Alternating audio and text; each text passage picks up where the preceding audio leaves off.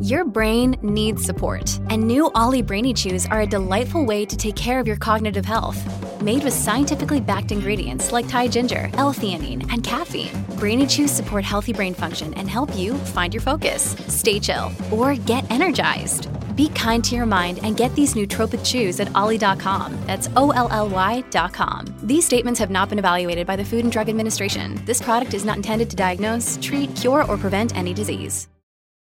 We are Cultivate. Cultivate. Cultivate. Cultivate. Cultivate. Cultivate. We are Cultivate.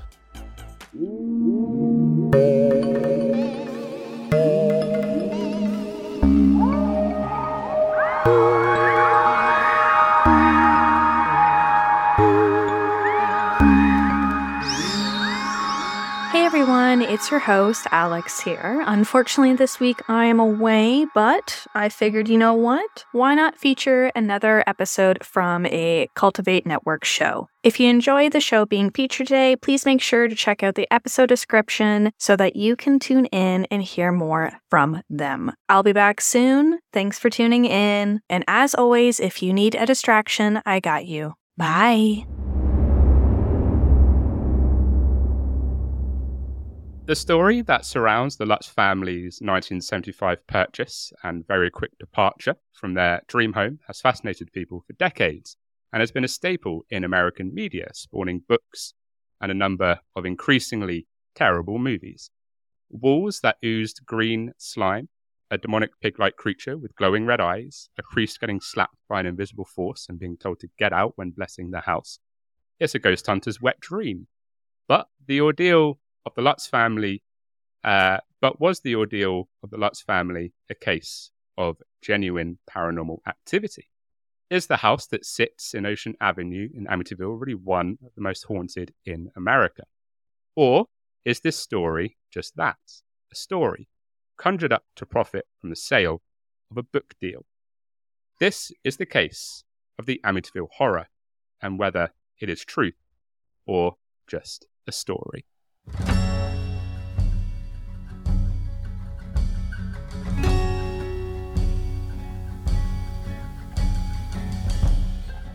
Hello, everybody. It's Dom. And Amy. And welcome to this week's episode of Horror House. Please take this as your reminder, as per usual, that you are a wonderful, wonderful human being who is awesome and so damn cool because you're listening to us.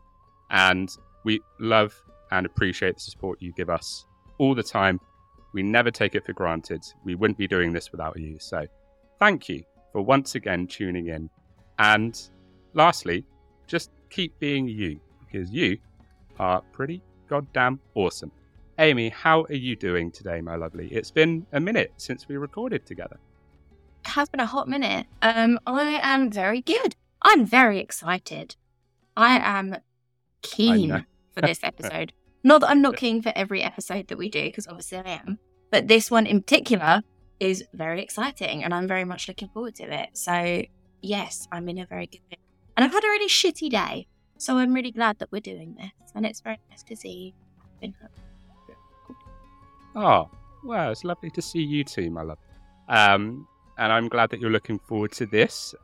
No, I'm excited to talk about this one. It's been in the bag for a while, and I was telling you before that I was a little bit hesitant to cover it because, I don't know if I would classify myself as a skeptic, but I didn't want to sort of talk about something that I'm not a massive total believer in, but at the same time, it's quite an interesting topic to talk about, I think. Yeah, for sure. I'm a little bit nervous about it as well because this is... I'm quite skeptical about the supernatural and all that kind of side of things. Hauntings don't really do it for me. I'm not really that way inclined. But if there was ever one that I want to believe, it's probably this one. Like, this is high up on the ones that I hope are true. And I know that you're not massively behind the idea of it being real. So I'm a little bit nervous, but I'm, again, very excited. There are things that I find extremely difficult to believe, which I do mention. And there are things that I'm like, that sounds realistic. That doesn't sound like it could be totally made up. And there are things that I'm just like, that's the biggest load of fabrication I've heard in my life. So yeah, I think people are going to fall into like two camps. Well, maybe three, which I'll discuss a little bit later on towards the end. But what camps? yeah, you're either going to fall. You're either going to fall one way or the other, or the other. There's a very much hard A, a very much hard B, but also a middle ground that you might fall into. Hey, as long as there's a hard D, I'm on board. The middle ground could be the hard D. It could be the hard D. We haven't even started the episode and I've made a sex joke. I'm doing good today. Oh dear. So, Amy, my lovely, are you ready to dive into the case of the Amityville Horror? My name is in the title, so I'm more ready. I mean, tell you it's Amity, not Amity. Amityville Horror. Hey, it's spelled right. You know, it sounds right. It's not spelled right. But yeah, I'm ready. Fuck it, let's go. Cool. Let's get started on the case of the Amityville Horror, shall we? Thank you. Yeah. So,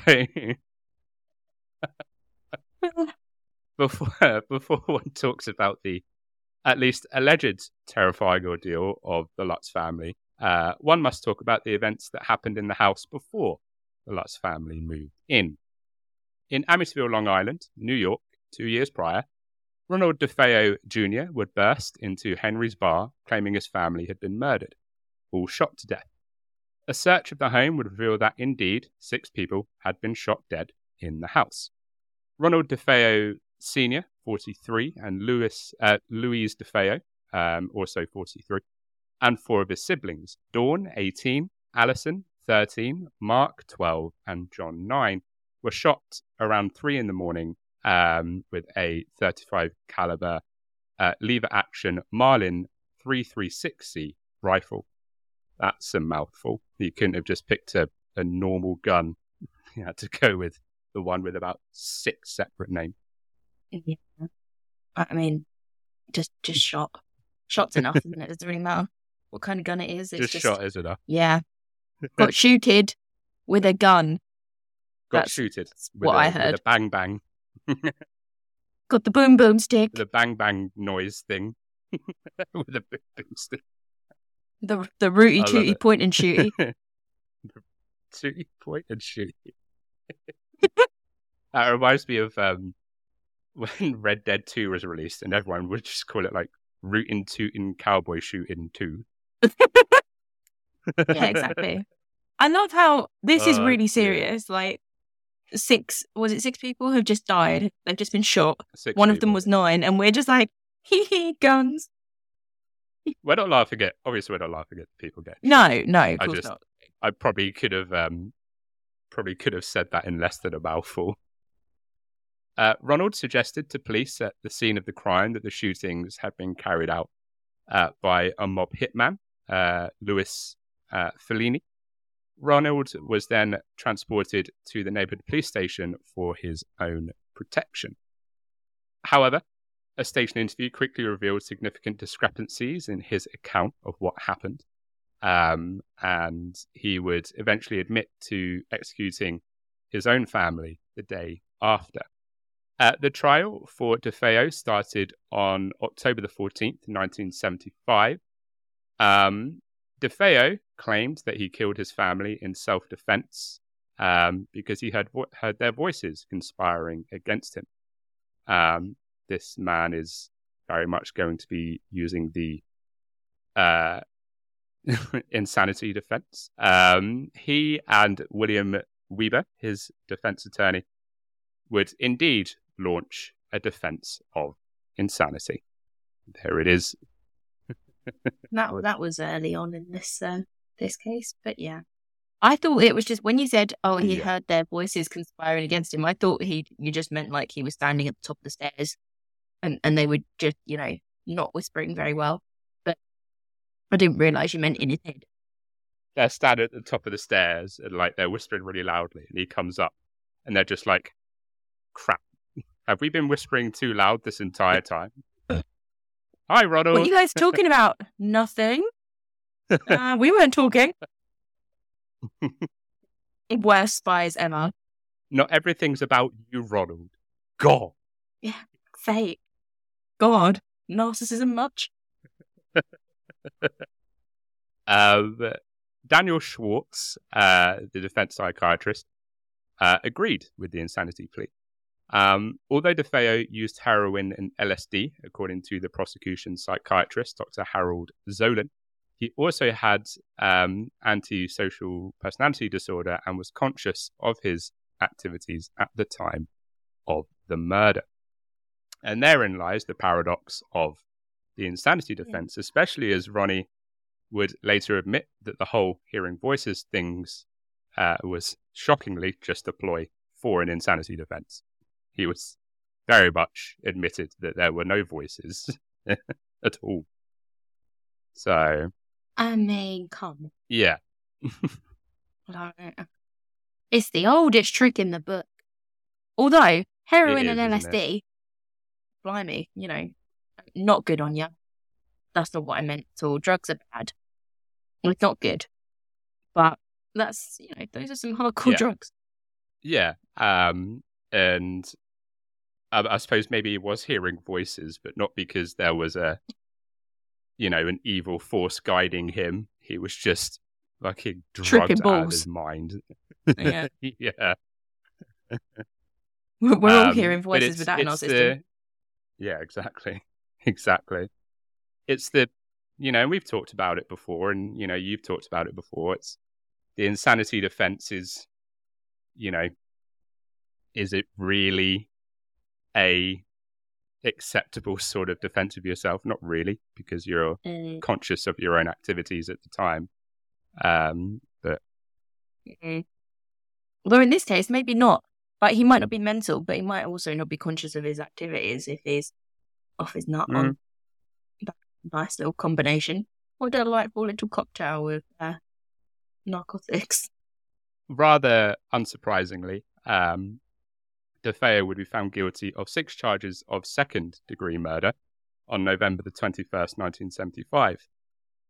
On December the 4th, 1975, Judge Thomas Stark would sentence DeFeo to 6 sentences of 25 years to life.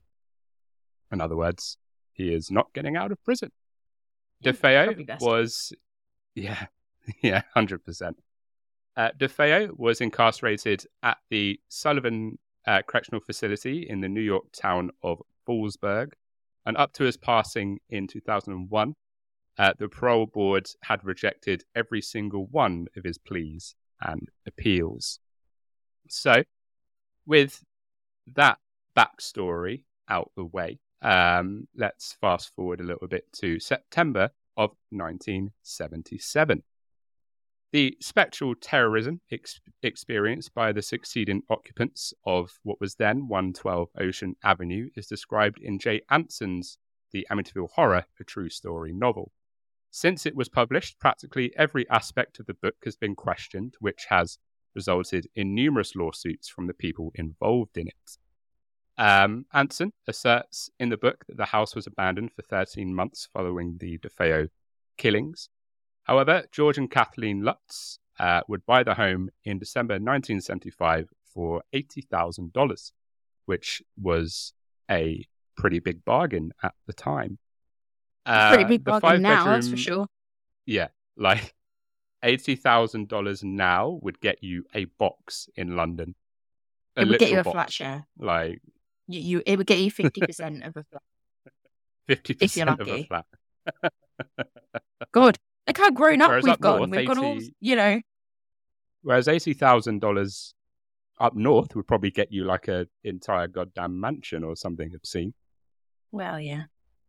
So the 5-bedroom house had a remarkable gambrel roof and was constructed in the Dutch colonial style. It also had a swimming pool, and due to its location on a canal, also had its own boathouse. Fancy. What the hell? Right, I know what's going to happen. And I'm fully aware of the history of this house. But fuck it, you're damn straight I'm buying that for £80. That is a bargain. Yeah. It's got everything I need. Right? I don't care if there's potential for me to get murdered. It's like, I can live with that. There's always potential for you to get murdered. That's a steal. Sign me up. Right. Like, that is obscene for $80,000. Obviously, there's a reason why it's $80,000, but at the same time, that's a lot of house for $80,000. When George and Kathy got married in July 1975, they each already owned a home, but they desired a fresh start with a new one.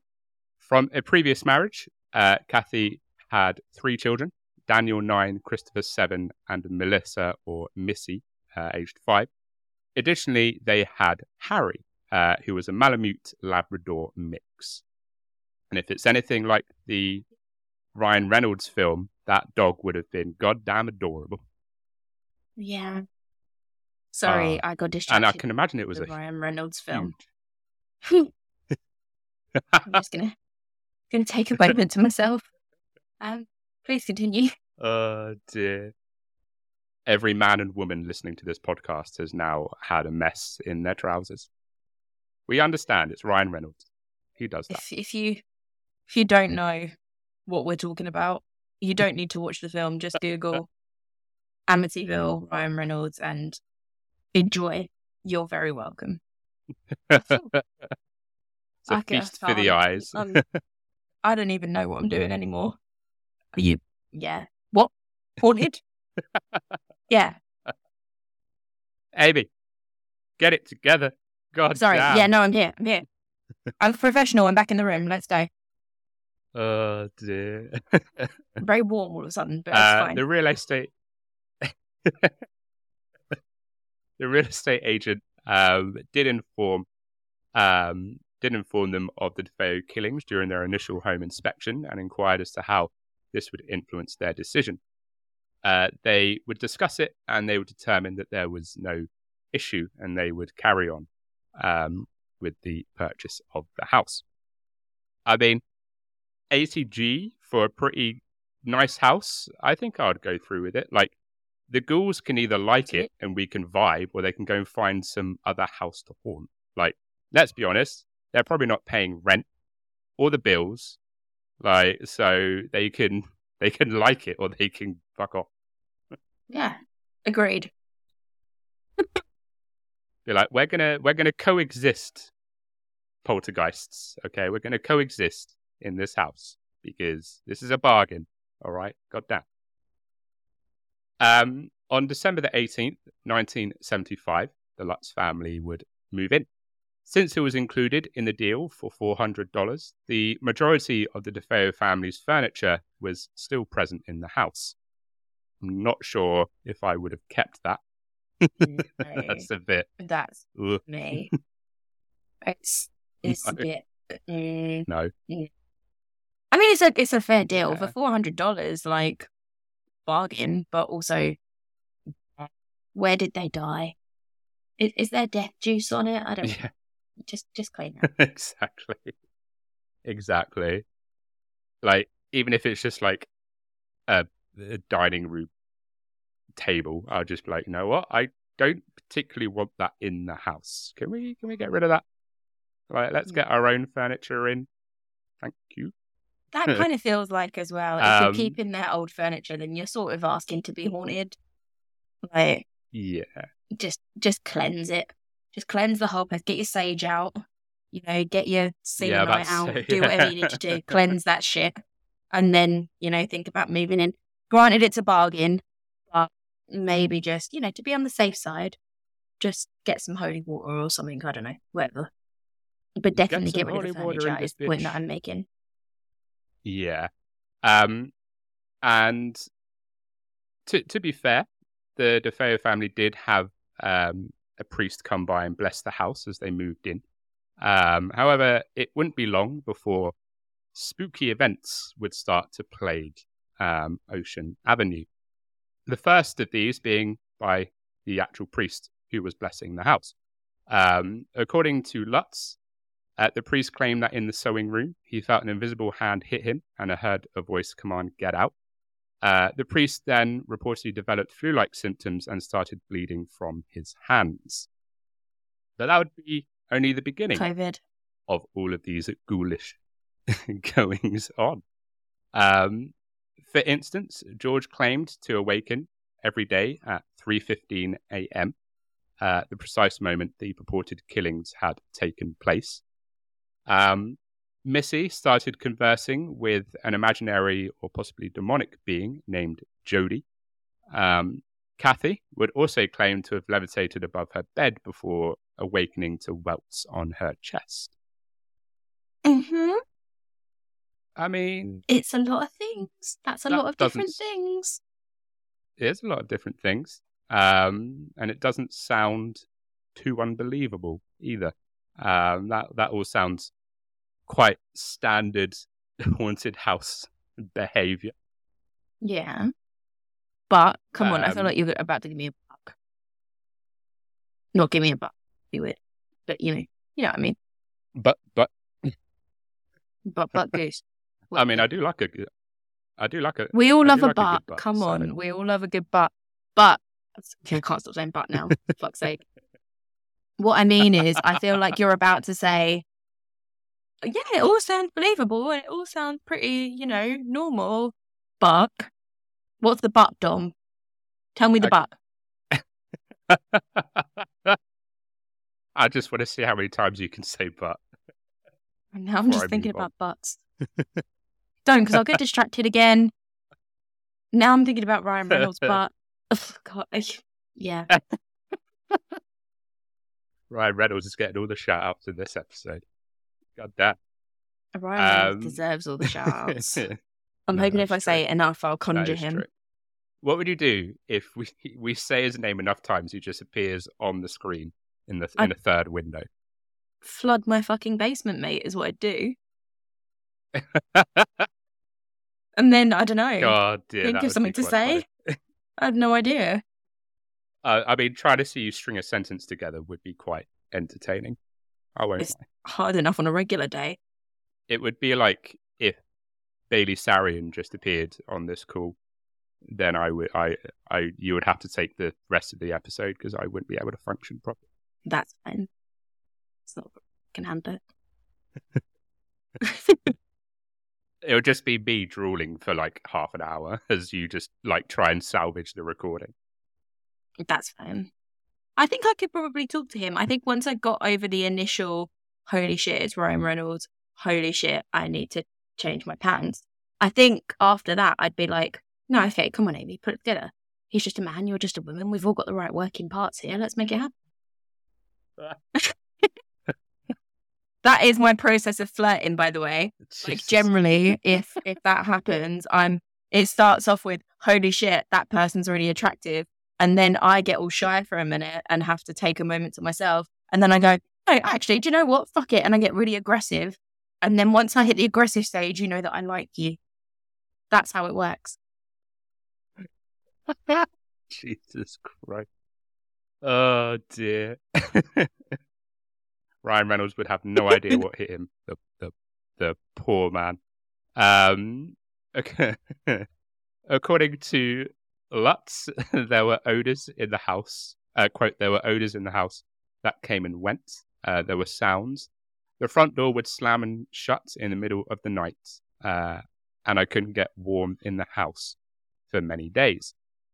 According to Lutz, the family would try in vain to stay warm by keeping the fireplace going, both day and night. When they would wake up in the morning, they would discover odd gelatinous droplets on the carpet. He even asserts that his wife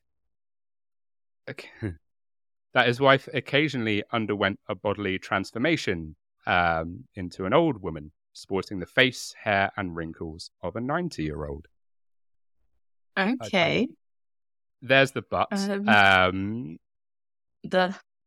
I did say that some things are believable. That still I potentially believable. And see how it can happen. It came later, maybe like maybe, I don't know, he's starting to feel a little bit mentally ill and maybe he's hallucinating. I think that's, not everything has to be attributed to a ghost. It could just be ghostly goings on that then lead to other things. This might be one of those other things. Or it's just a ghost who, I don't know, has an old lady fetish, so turns ladies into old ladies. I don't know, okay? I don't. But either way, you can't rule it out as a possibility. This ghost was very much a fan of The Shining. And she was like, you know that old lady in the bathtub? This is my ghostly form. That's such a disturbing bit of The Shining. Yeah. Maybe, who knows? Maybe they're just a Stanley Kubrick fan. Or maybe George Lutz likes to dream about 90-year-old woman and had a dream that his wife turned into one. I don't know. I mean, she will do one day. Got an old lady fetish. But he was like, I want it to happen now. God damn it. Immediately. You're not aging fast enough. According to George, one night he would hear the beds of his kids, quote, slamming up and down on the floor above him, but was helpless to act because he would be held motionless in bed by an ominous force. The Lutz family would allegedly reach their breaking point on January the 14th, 1976, according to Anson. After a final night, which they declined to explain in detail, the Lutz family would leave the house just 28 days after moving in, leaving food in the fridge and clothes in the closets. According to the Telegraph, the Lutz family did undergo and pass a lie detector test to verify the accuracy of their assertions they had made about their time in the house.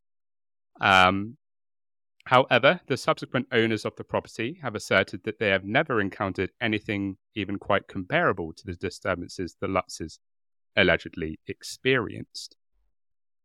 Quote, nothing weird ever happened except for people coming by because of the book and the movie, said James Cromartie, who lived in the house from 1977 to 1987. Obviously, the ghouls weren't equal opportunity mischief makers. That's an interesting little tidbit. I'm not sure how I buy lie detector results, I'll be honest.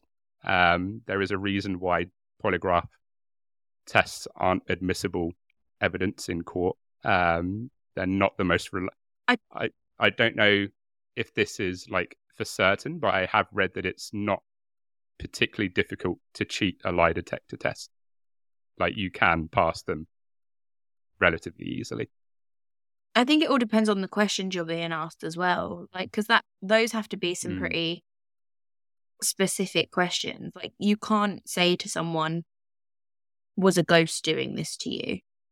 Because you don't know the answer to that question. Like, you can't say yes and it be the truth because you don't know for certain. But you also can't say no and it be the truth if that's what you think might be happening. So I don't know how conclusive it would be in that sense. Like, all you can really ask them is, do you believe that a ghost or a supernatural entity is doing this to you? To which they can answer yes, which would be the truth, but it doesn't prove anything. So I don't know. It's a bit of a weird one. It's a weird scenario to do a lie detector in anyway. Yeah. And I think the fact that the subsequent owners of the properties haven't encountered anything. In fact, like, nobody that's owned the house since has reported anything paranormal. Not one thing paranormal has happened apparently in that house since the Lutz family lived there. So, see, I can kind of believe that though, because I don't know. I don't want to like dive into too much paranormal, myth or whatever. But supposedly, the more attention is on a place, the less easy it becomes for spirits to like come through and to do things around it. Like, the more energy is focused on that one place, the harder it becomes for a spirit to focus their energy on it and therefore make things happen. So I can kind of believe that if there's a lot of people around, then maybe the ghost or the, I don't know, whatever we want to call it, spirit, it couldn't make stuff happen anymore. I don't know. I feel like I'm fighting maybe a corner that I'm not in support of, but I kind of get it. I kind of get it. I mean, that's a fair point. And, I'm sure people that, are full believers, would say that it might not necessarily be the house that's haunted. It might be the family, and it would have followed them instead of staying attached to that house. Yeah. So that could also be true. And obviously I'm not going to be like either way. I'm not going to say either way. This, we talked about it before we started recording. This is very much this is what people are saying for, this is what people are saying against, and I'm going to leave it up to you listeners to decide what you believe. So, them being followed by the spirits is a possibility.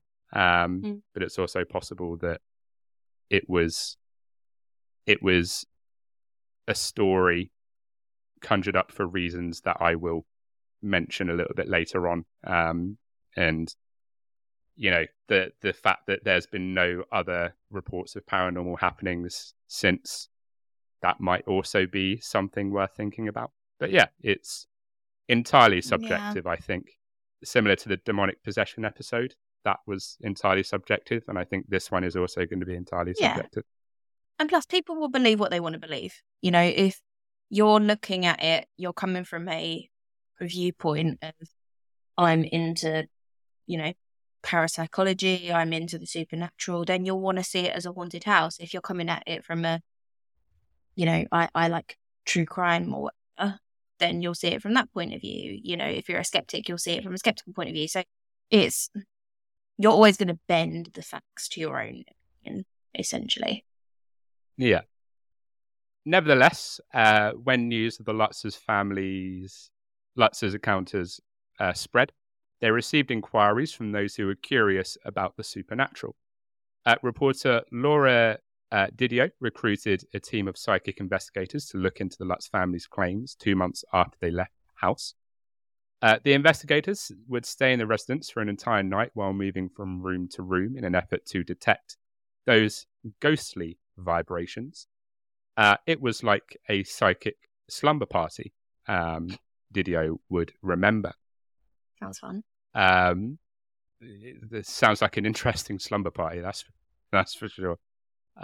Very different. Lorraine Warren, one of the researchers, recalls a, quote, overwhelming feeling of, quote, horrible depression in the home. A number of time-lapse photos of the upstairs landing were also taken by the team.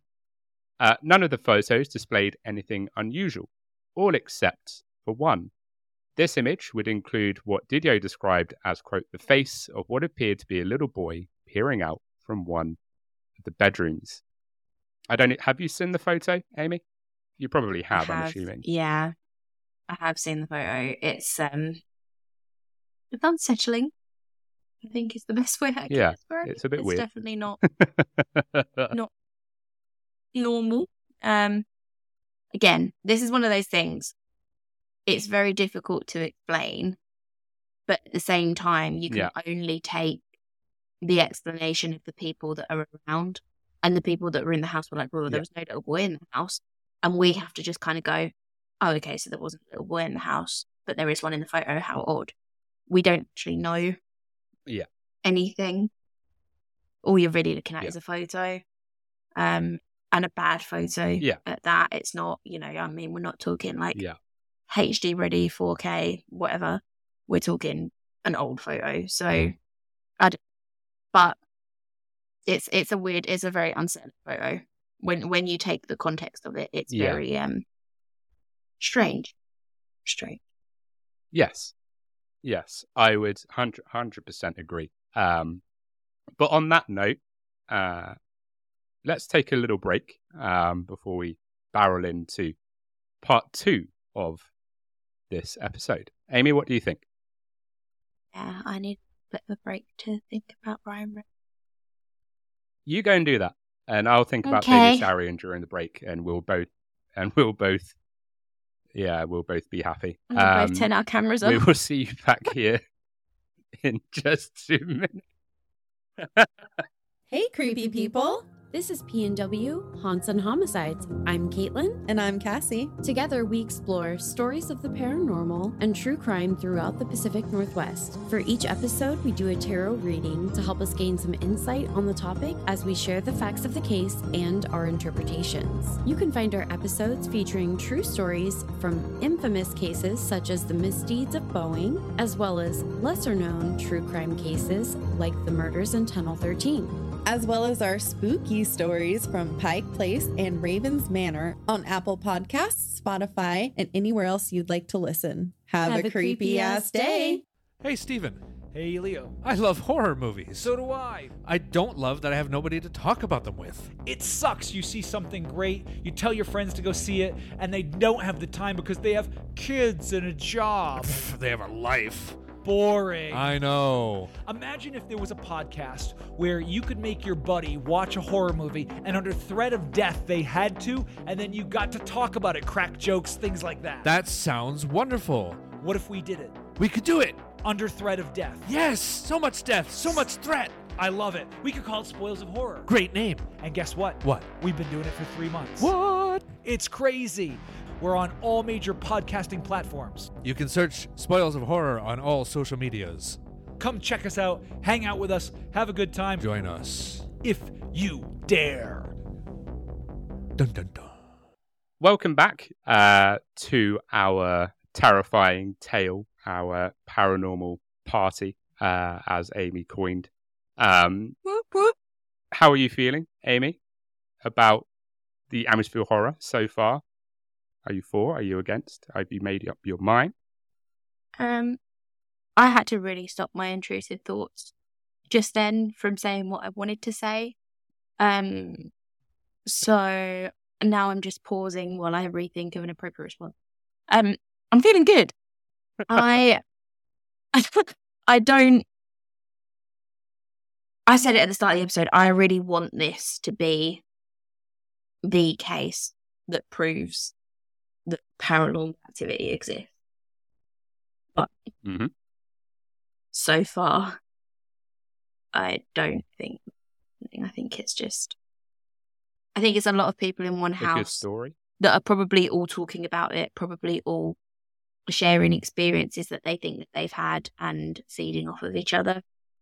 I think that's more likely. Okay. But I'd like it to be true. Okay. That's a fair... Oh my god. Oh my god, what was that? I thought you I'm slapped so sorry. a bug or something. No, it's my fucking lighting. I'm just having a bad studio day. It's not going well. Good lord. It's fine. I think I've sorted it now. Everything's all right. Everyone's alive. Maybe it was just something paranormal. Bloody hell. Maybe they were maybe like, my you ring don't light is believe we haunted. haunted this house. No, my ring light is haunted. That's the only explanation here. Absolutely, it's the only logical explanation. Haunted ring. Cool. So, in part one, we talked about the Lutz's family's stay in the house and what they experienced, or what they said they experienced, and a little psychic slumber party that went there to see the ghouls and the ghosties.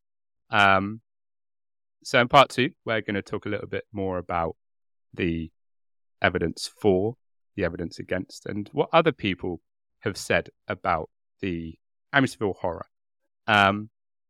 So Ed Warren would say in the 2000 documentary, Amityville, Horror or Hoax, quote, "This is no ordinary house. On a scale of 1 to 10, this was a 10. For those who don't know, Ed and Lorraine Warren were paranormal investigators and authors. Ed was a self-taught and self-professed, emphasis on the second one, self-professed demonologist, and Lorraine would profess to being a clairvoyant and a light trance medium.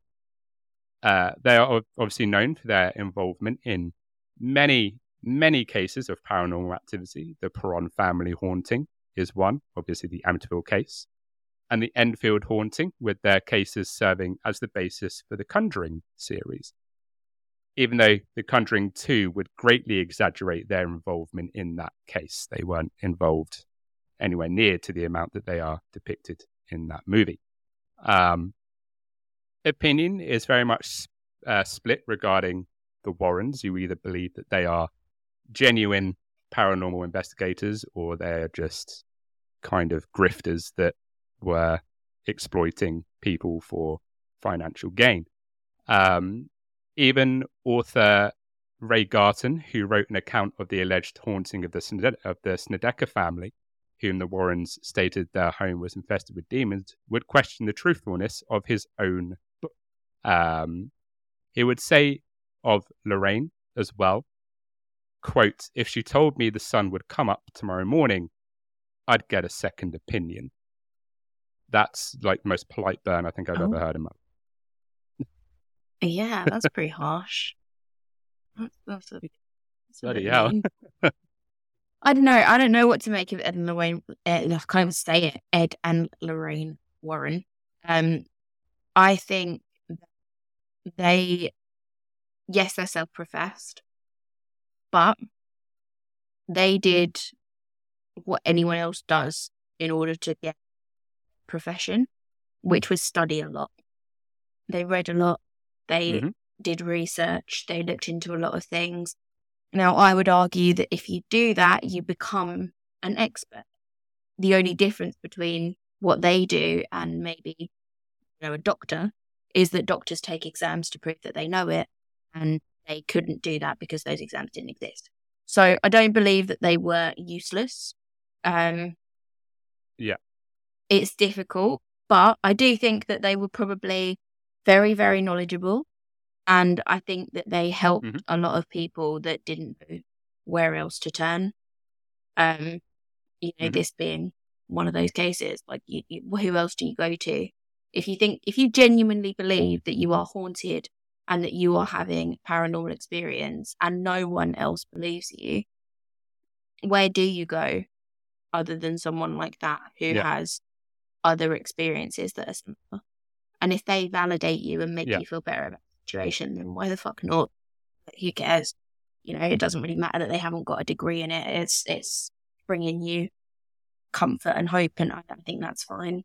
Like, sorry, I've gone on a bit of a rant about demonologists, but I do think they study just as much as anyone else would for their profession. So why not ask for their opinion? Why not ask for their help? But yeah, it's like I said, people sort of fall into two categories. And were they genuine? Were they not? I mean, I wasn't around the Warrens. I don't know. I can't say whether they were genuine or not. There are things that are quite interesting. I can't remember. I think it might have been the haunting in Connecticut about with the Snedeker family. I did read somewhere that Ed Warren essentially said to either the filmmaker who did the film that was based on the book or the author of the book to just fill in stuff. It doesn't matter if it was true or not, just fill it in, which was interesting. But yeah, it's I think it's also subjective to your belief, isn't it? If you're a believer in the paranormal, you're going to look at them one way. If you're a skeptic, you're going to look at them another way.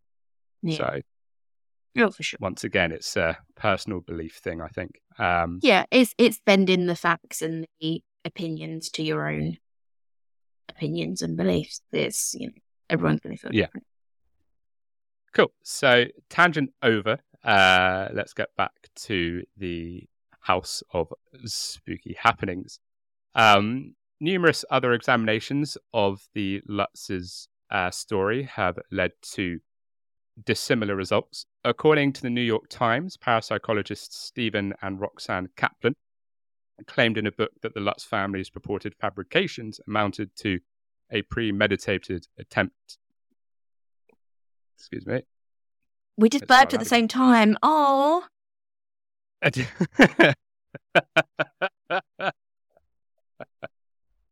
How so cute. Adorable. How cute.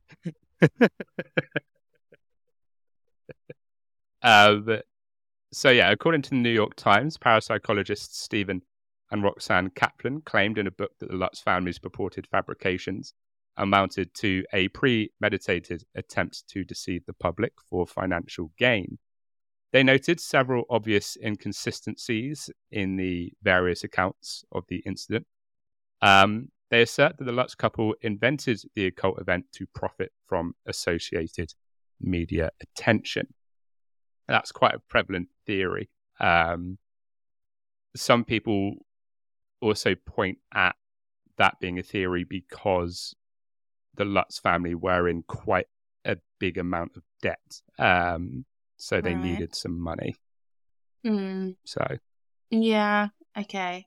I mean, I guess it depends where they went first. Like, if their first response was to call the press, then yeah, maybe it was money driven. Like it was for monetary gain. But if their first port of call was, let's call a priest or the Warrens or, whoever to help, then maybe not. I guess we don't really know who they reached out to first. Yeah, I'm not sure. I would assume that the Warrens, they reached out to the Warrens before they talked about a book being written. I don't know. Yeah, I don't you know. would hope. That's a guess. Mm-hmm. Yeah. If they want people to believe it's genuine, then yeah, you would expect them to not go and running to write a book before they're like, oh no, wait, let's get someone to the house and have a look. Yeah, exactly. Like, you're going to think that if you're genuinely believing that your safety is at risk, then you're going to want to fix the problem first before, calling the papers. That would be my logic anyway, but what do I know? I've never been haunted, so other than my ring light, which apparently is not got its spirit anymore, so we're all good. But the concept that the Amityville horror novel and subsequent films are based on genuine occurrences is wholly untrue, according to the fact-checking website Snopes. According to Snopes, DeFeo's attorney William Weber acknowledged that he and the Lutzes, quote, created this horror story over many bottles of wine. According to Weber, the Lutzes began their conversation in a, quote, reserved manner and without any ranting and raving going on. He claims that after the three had consumed at least 4 bottles of wine, the evening had evolved into a brainstorming session on the kinds of things that could be included in a horror novel.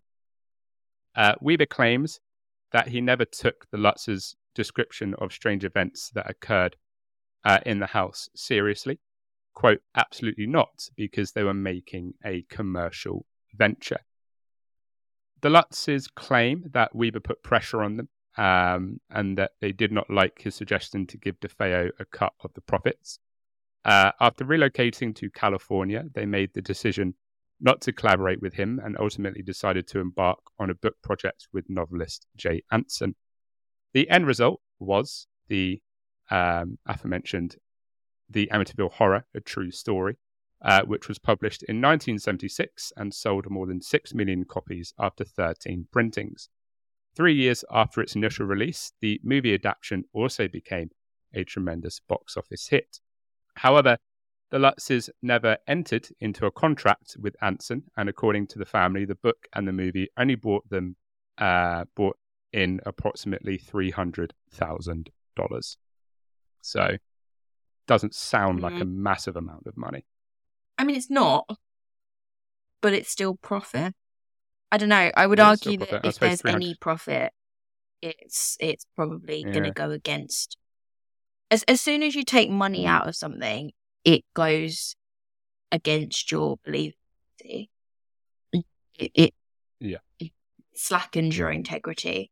So I would argue that any profit is going to make it seem like maybe there's other things that could be questioned. Like, even if it was rooted in truth, by taking money from it, you're going to make people think that, okay, well, some of this is exaggerated or some of this isn't exactly as things happened.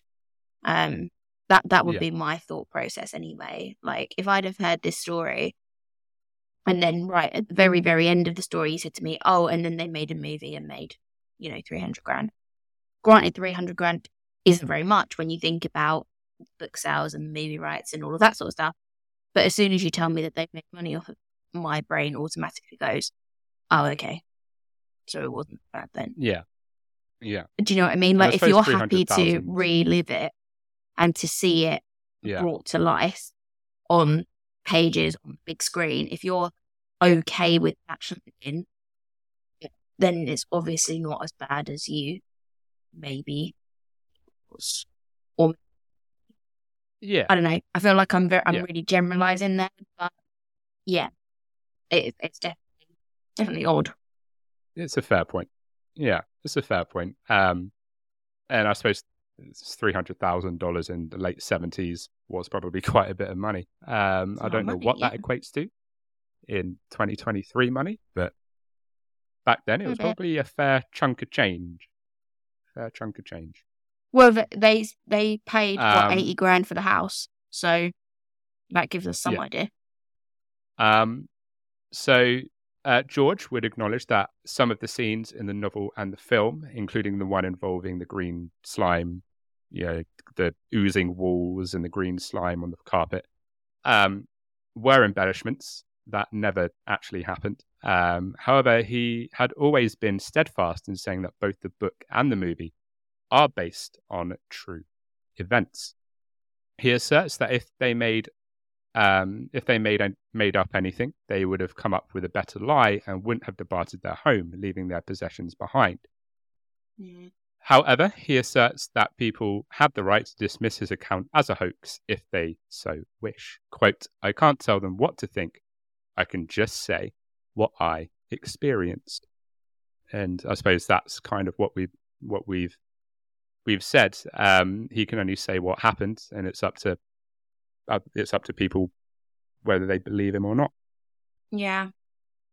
And if we're being honest, no one's going to read a book or watch a movie about a straight up account of people's experiences of hauntings.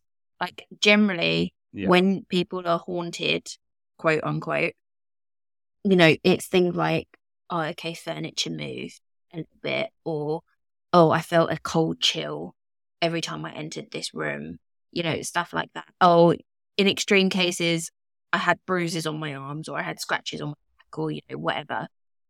Those individual things, in terms of, like, particularly a horror audience, which is usually very desensitized, very, immune to things that are scary normally, they're not going to give a shit about that stuff. So you have to embellish. You have to, make up oozing walls. You have to make up violent attacks and, all of this stuff just to keep people entertained. And that's what ultimately a movie maker or a book writer, what a terrible way of saying author, what an author is going to do is embellish. So I think to have a go at the family for that maybe isn't the right way to direct that aggression. Yeah. That's come from creatives. Yeah. That's not come from the family. They've told their story in as much as it may not be true, whatever. And the people that have created the money-making things out of that story have added extras so they can make money. And that's... Yeah, 100%. It's why, like, I do think that when people see a film that says this is based on true events, take that with a big grain of salt, because there's big 100%. Creative license, and not all of that is going to be true. There are going to be things added. I mean, even the demonic possession episode, the one that we just did, The Exorcist is based on true events, and a lot of what happened in the movie The Exorcist is directly removed from that case. Words appearing on the body, vomiting, that sort of thing. But there's so much in just not. It just didn't. It just wasn't there. Yeah. All of the stuff that you can think, holy shit, this is unbelievable, didn't happen, basically. The projectile green vomit didn't happen. Fucking yourself with a crucifix didn't happen. And plus, it was a boy, it wasn't a girl. So, all of these things. But all of those things that I've just mentioned make that movie so fucking memorable, so scary, and so profitable. And that's why movies like the Amityville Horror have these embellishments, because if they didn't have the embellishments, you wouldn't watch them. And that's it. Yeah. And they are definitely profitable because there's been 20 sequels, and they've gone even, each one has just gone further and further and further from the fucking, and remakes. There's been Amityville Horror Insane Asylum, and it's just okay, so we're just milking this franchise dry now, aren't we? Good stuff. And there's been, scenes where men don't have shirts on, and sorry, I got distracted again. What's happening? Oh my goodness. The magic of cinema, people. We have a lot to thank it for. Yeah. I mean, to be honest, it's probably the only reason to watch the Ryan Reynolds Amityville Horror film is because he is topless. Oh, yeah. And it is terrible. You just need to watch really that bad scene, movie. and then that's it. But it's worth watching. Just Oscar.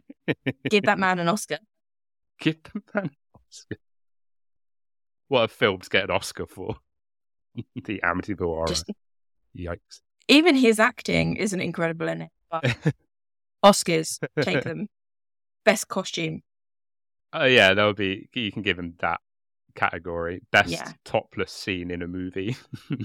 The Amityville Horror, Ryan Reynolds. Yeah, I'm just gonna pop off over here and just do some research. You right? Ignore the sound of typing. Not important. Oh, dearie me. This isn't even weekend, Amy. This is weekday, Amy. This is anytime, any place, wherever you need me to watch this movie, I'll happily do it. Oh, my. Sorry, please continue. This is very serious. Oh, my Lord. The thirst in this episode has been something else. What an episode to be thirsty right on. now. Hans Holzer, a professor of paranormal psychology, self-described ghost catcher, what a job title that is, and author of numerous books on the occult, was enlisted by Weber as he continued to work on his book project. The home would be visited by Holzer in 1977, along with a medium who professed to be able to communicate with the dead. The medium allegedly entered a trance and claimed that there was an Indian chief on the rampage in the house because it had been built over a sacred Indian burial ground, according to Holzer. Rather understandably, members of the Montukit tribe didn't really take too kindly to the assertion that an Indian chief was causing a ruckus in the house. They would claim that no records of a burial ground in Amityville exist, and even if there was, quote, that doesn't mean we will go into somebody's body and capture their soul and control it in a very negative way. That's not us, the tribe's chief straight Arrow Cooper would state. Yeah, I can't imagine the tribe were immensely pleased when they were like, yeah, no, there is no. Yeah, don't pin this on us. Yeah, it's a bit of a cop, not a cop out, but yeah, it's a loose connection, isn't it? And I feel like the Native American tribes get blamed for a lot of stuff. Like, there's a lot of things that happen that they're then like, oh, well, it's built on a Native American burial ground. Okay, not everything is a Native American burial ground. Yeah. You know, there can't be that many burial grounds. You can't blame everything on, because it's just impossible. So, and plus, what are the chances of it being on a Native American burial? Just leave them alone. Stop blaming them for things that aren't their fault. Yeah, exactly. Exactly. Do you think, like, the Indian chief just, like, accidentally knocked over, like, a vase in the house, and then they're just like, yeah, it's all him. It's all him. It's all his fault. the chief's just like, oh, like, what? All I did was knock over something. God damn. Joe Nickel, a professional skeptic who has made a living of debunking claims of paranormal activity, holds that none of the claims, whether made by Holzer, the Lutzes, or anyone else, have any basis in reality. Quote, the bottom line is that it was a hoax, or is simply, at best, a matter that's not proven. And that's not very good for America's most famous haunted house. But how far can the Lutz family's claims be discounted as elaborate fabrications if they genuinely believe that they are true?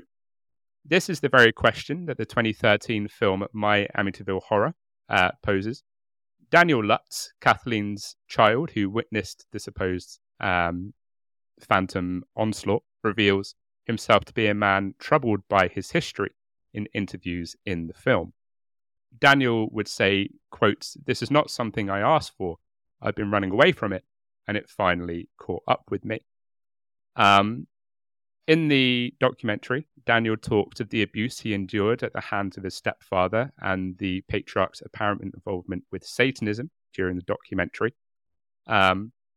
Throughout various books and interviews, Daniel has remained true to the narratives that his mother and stepfather have presented.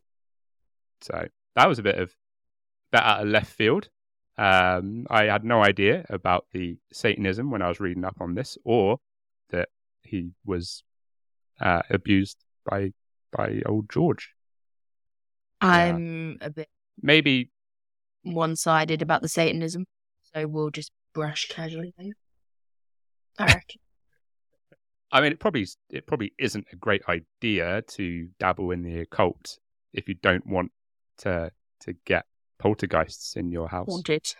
Yeah. I mean, I'm just wanting to, like, put a line between Satanism and the occult. They're two very different things. If you're a practicing Satanist, yours truly, you're not summoning demons particularly. You're not going to get one time soon. If you're practicing dark arts in the occult, very different, usually very negative, connotations and intentions. So they're very different things.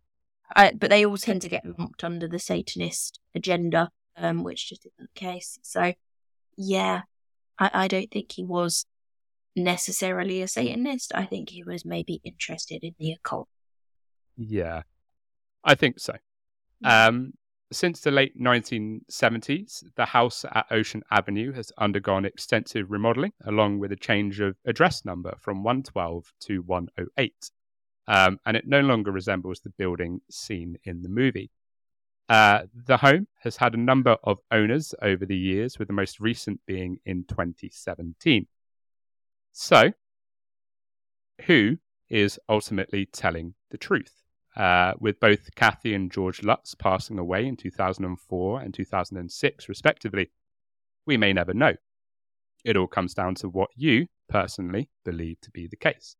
Though we touched on it earlier, it's worth remembering that nobody who has lived in the home since the Lutzes has reported any unusual goings-on.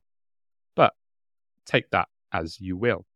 So, in a way that's not too dissimilar to another allegedly haunted house in California built by one Sarah Winchester, the allegedly exaggerated novel and its Hollywood adaptations appears to be the main sources of the Amityville house's popularity.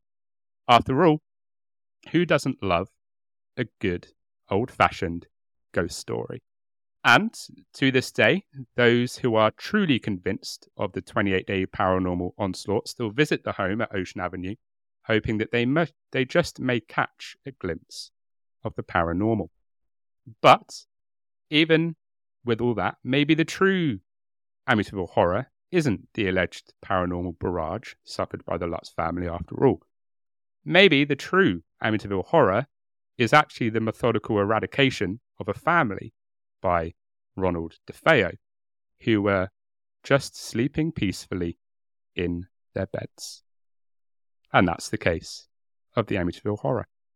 So, Amy, I pose you a question. Option 1. It's all genuine. It's all true.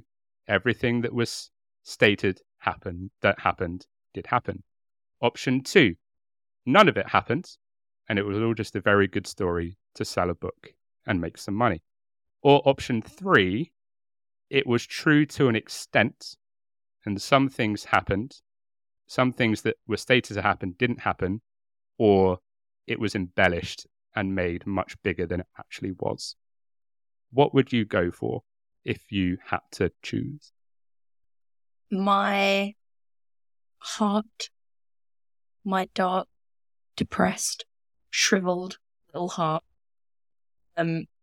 would love it to be number 1, to be that it was all true, and that the house was haunted, and that all of the things that happened, because there will always be a tiny part of me that wants to believe in the paranormal and the afterlife and everything that goes along with it. My head tells me that people can be very greedy and very money grabbing and very creative in the ways that they go after those sorts of things, be it money, be it fame, whatever they're looking for.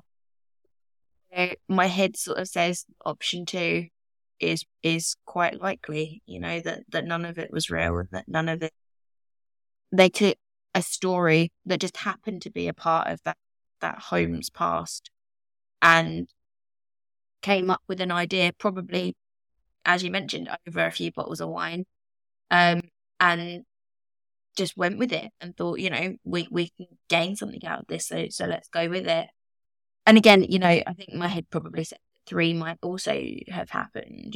I think feeds into it. And yes, there was a horrific story, a horrific event at the house, and maybe there was one night where someone felt a ghostly hand, or they got a bit cold when they entered a room, or maybe there were a few nights where George Lutz, he woke up at 3:15 coincidentally a few nights in a row, and they thought, oh, that's a bit weird.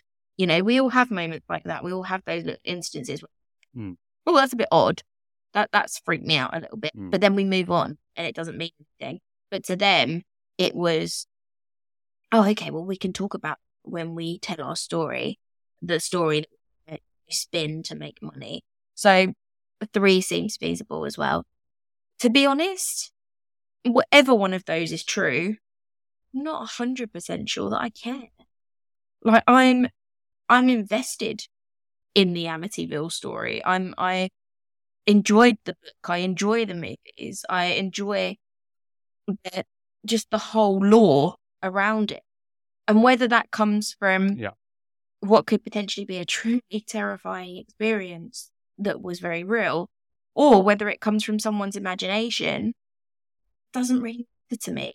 Do you know what I mean? I also enjoy Harry Potter, and that came from someone's imagination. Granted, she's a dickhead. Yeah.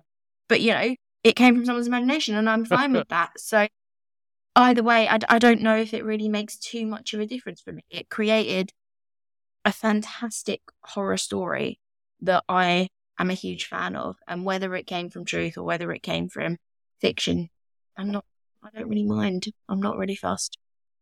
There's no crime. Do you know what I mean? They haven't committed a crime by telling this story, by making it, it's, granted they might have, told the odd porky, but no one really got hurt from that.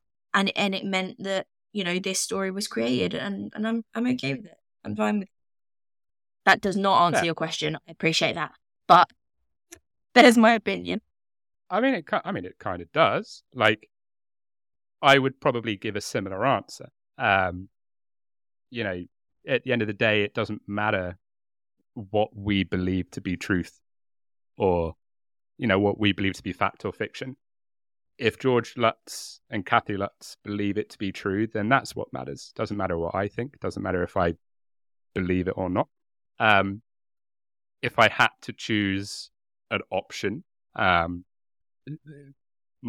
skeptical disposition would probably go with option. I can't. What number options now? The option that I said where it was 1, it's all real. 2, it's all fake. 3, it's a mixture of the two. Okay, right. I would go with option 2, but there are things that do sound like they're feasible that could be looked at as paranormal. But there are also things that sound a little bit too Hollywood. His wife transforming into a 90-year-old woman before his eyes, I just can't buy that particularly. And he did admit that, you know, the oozing walls was a fabrication. And the thing that just sticks with me, and I know that I've said it a few times, the thing that sticks with me is no other owner of that house has reported anything strange happening. So either way, it doesn't really matter what camp I fall into. If the Lutz family believe it to be true, they believe it to be true. And at the end of the day, it makes a good story. And we all love a good spooky story. You know, it's... Yes, we do. People... I sort of liken it to the Sarah Winchester house because people love the Sarah Winchester house. But I think the majority of people know that house, Sarah Winchester wasn't forced to build that house by spirits of the people that were killed by the Winchester rifles. And it's not the most haunted house in America. And there's very logical explanations for it's a good story. The cold spots. But like you say, you know, it's a good story. And people still go to that house because they find it interesting. And I think this lasts because people find the Amityville horror interesting, regardless of whether it's true or not. So, yeah, I would definitely echo what you say, 100%. But it's definitely something fun to discuss, you know, and I've very much enjoyed talking about it. So yeah. Amy, would you like to see us out for this episode? I would absolutely love to. Thank you, as always, for listening. We love that you come back every week to support us and to listen to what we do. If you do want to support us further, please feel free to leave a like, leave a comment, subscribe to the YouTube channel, leave us a little review on Spotify, pop something in the Q&A.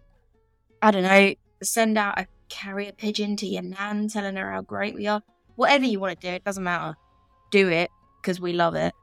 If you want to support us financially, please feel free to do so. We are struggling. We are so poor. We're so fucking... So please feel free to, you know, sling us a coffee. Use the Buy Me a Coffee link. Provide us with caffeine. Or if you want to get something for yourself, then go to the merch store and pick up some Horror House merch, because that helps us a great deal. Until next time, thank you for joining us. Have a great day. And as always, stay spooky. You know, just stay spooky. Stay spooky, everybody. It's very apt for this episode. Definitely stay spooky. Hell yeah, it is.